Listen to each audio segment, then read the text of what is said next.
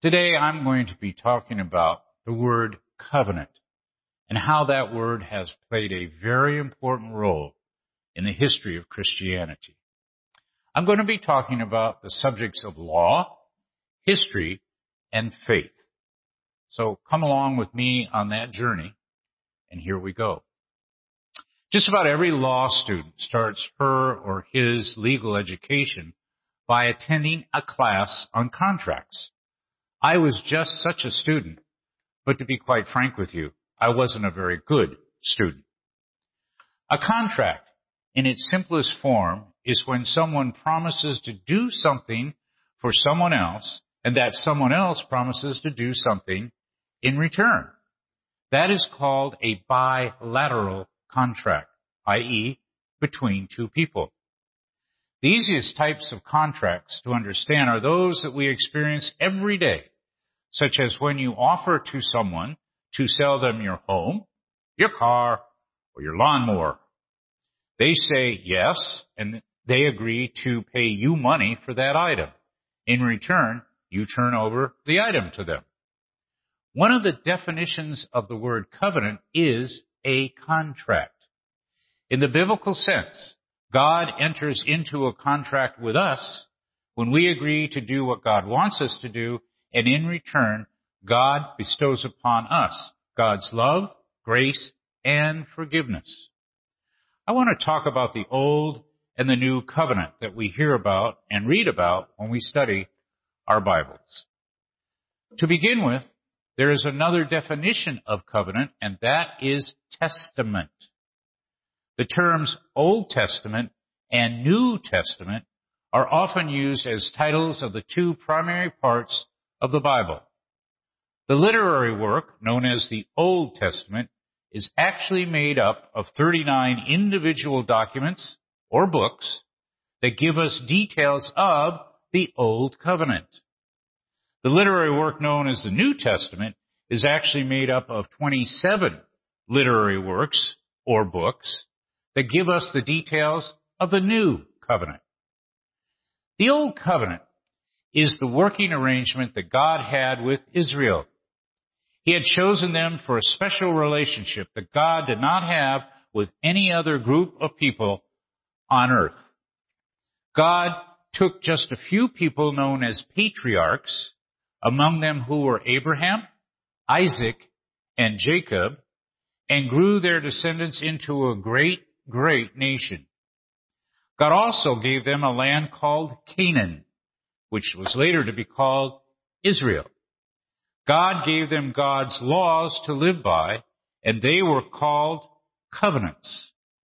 Yes, God entered into a contract with the Israelites in which they were to remain loyal to God, obeying God, and worshiping only God.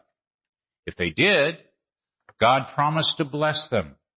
However, if they breached that contract by not doing their part, God promised that they would be punished, and the punishments could be quite severe.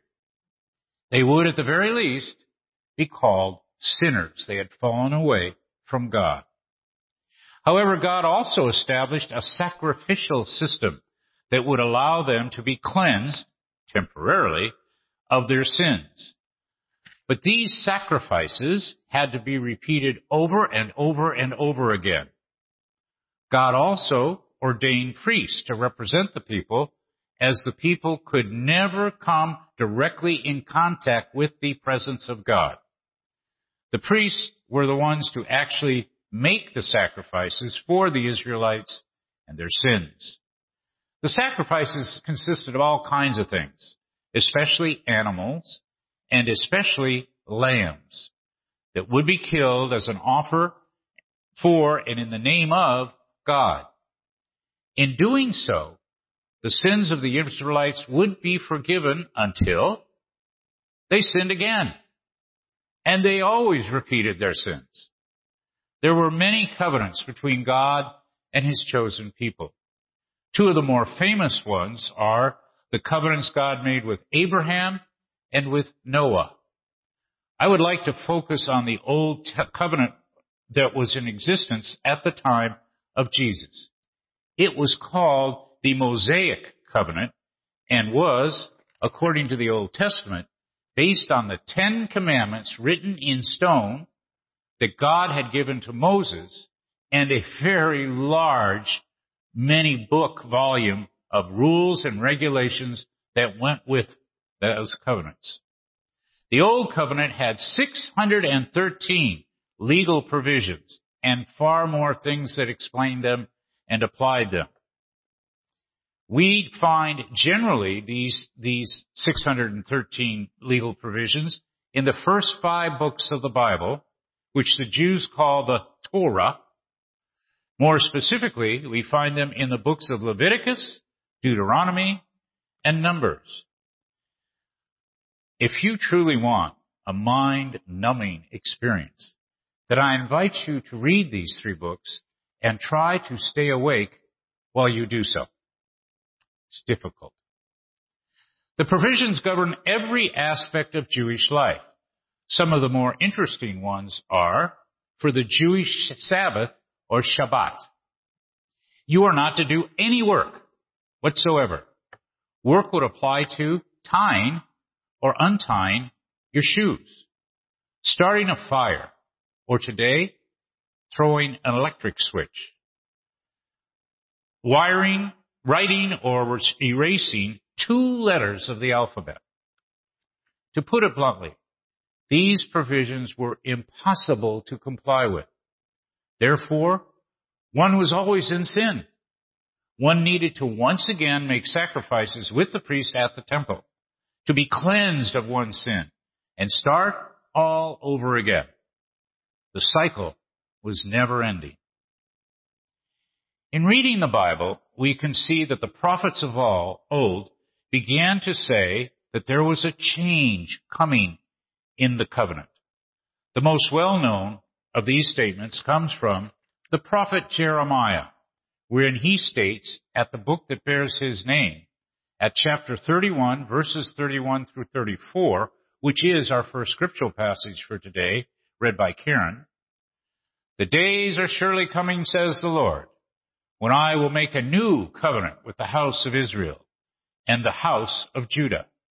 It will not be like the covenant I made with their ancestors when I took them by the hand to bring them out of the land of Egypt, the covenant that they broke, though I was their husband, says the Lord. But this is the covenant that I will make with the house of Israel after those days, says the Lord. I will put in my law within them, and I will write it on their hearts, and I will be their God, and they shall be my people. No longer shall they teach one another or say to each other, know the Lord, for they all shall know me, from the least of them to the greatest, says the Lord. For I will forgive their iniquity and remember their sin no more." Now, many biblical scholars say that these scriptural passages foretold the coming of Jesus Christ. The key words are said to be that there will no longer be a list of rules and regulations that must be followed and are external to humans. Instead, God will put God's law within us, literally write it on our hearts. I will be their God, and they shall be my people. And in return, God states, I will forgive their iniquity and remember their sins no longer. And the new covenant between God and his people, in fact, did come, just as Jeremiah prophesied. The new covenant was and still is in Jesus Christ. Now, many Christians believe that Jesus was the final sin sacrifice of the old covenant, in that Jesus, or as some have called him, the Lamb of God, was sacrificed for our sins. And therefore, unlike the Old Testament, we have been permanently forgiven for our sins. If we ask for forgiveness and we do a 180-degree turn from the actions, thoughts, or mannerisms that led to those sins. Now, others believe that the life, teaching, and ministry of Jesus Christ is the embodiment of the new covenant with God. If we internalize who Jesus was, what his presence meant, and what he said, then we have entered into a new covenant with God. We can come to know God and the life God wishes us to live, and the blessings of God's grace, love, and yes, forgiveness under the new covenant. Forgiveness is full. Forgiveness is forever. Forgiveness is for us. As Jesus said in our second scriptural passage for today, from the Gospel according to John 14, verses 7 through 10. If you know me, you will know my Father also. From now on, you do know him and have seen him. Philip said to him, Lord, show us the Father, and we will be satisfied. Jesus said to him, I have been with you all this time, Philip, and you still do not know me? Whoever has seen me has seen the Father. How can you say, show us the Father? Do you not believe that I am in the Father and the Father is in me? The words that I say to you, I do not speak on my own, but the Father who dwells within me does his works. That's a very clear statement of the new covenant. God's covenant with us is Jesus Christ. We don't have to live a life governed by a set of rules and regulations that are impossible to follow. We don't have to make repeated sacrifices to God because we can't follow those rules or regulations and therefore are sinners. Our new bilateral contract with God is that if we have faith in Jesus Christ, then the love, the grace, and the forgiveness of God become very real to us, you and to me. Now, Jesus does speak about his relationship with the old covenant at Matthew 22, verses 36 through 40, wherein he says, Do not think that I have come to abolish the law or the prophets. I have not come to abolish, but to fulfill. He was also asked a question to test him. Teacher, which commandment in the law is the greatest? He said to him, You shall love the Lord your God with all your heart, with all your soul, and with all your mind. This is the greatest and first commandment. And the second is, You shall love your neighbor as yourself. On these two commandments hang all the law and the prophets. You know, if we stop and think about it for a minute, we can incorporate all of the 10 commandments given by God to Moses into this statement just made by Jesus.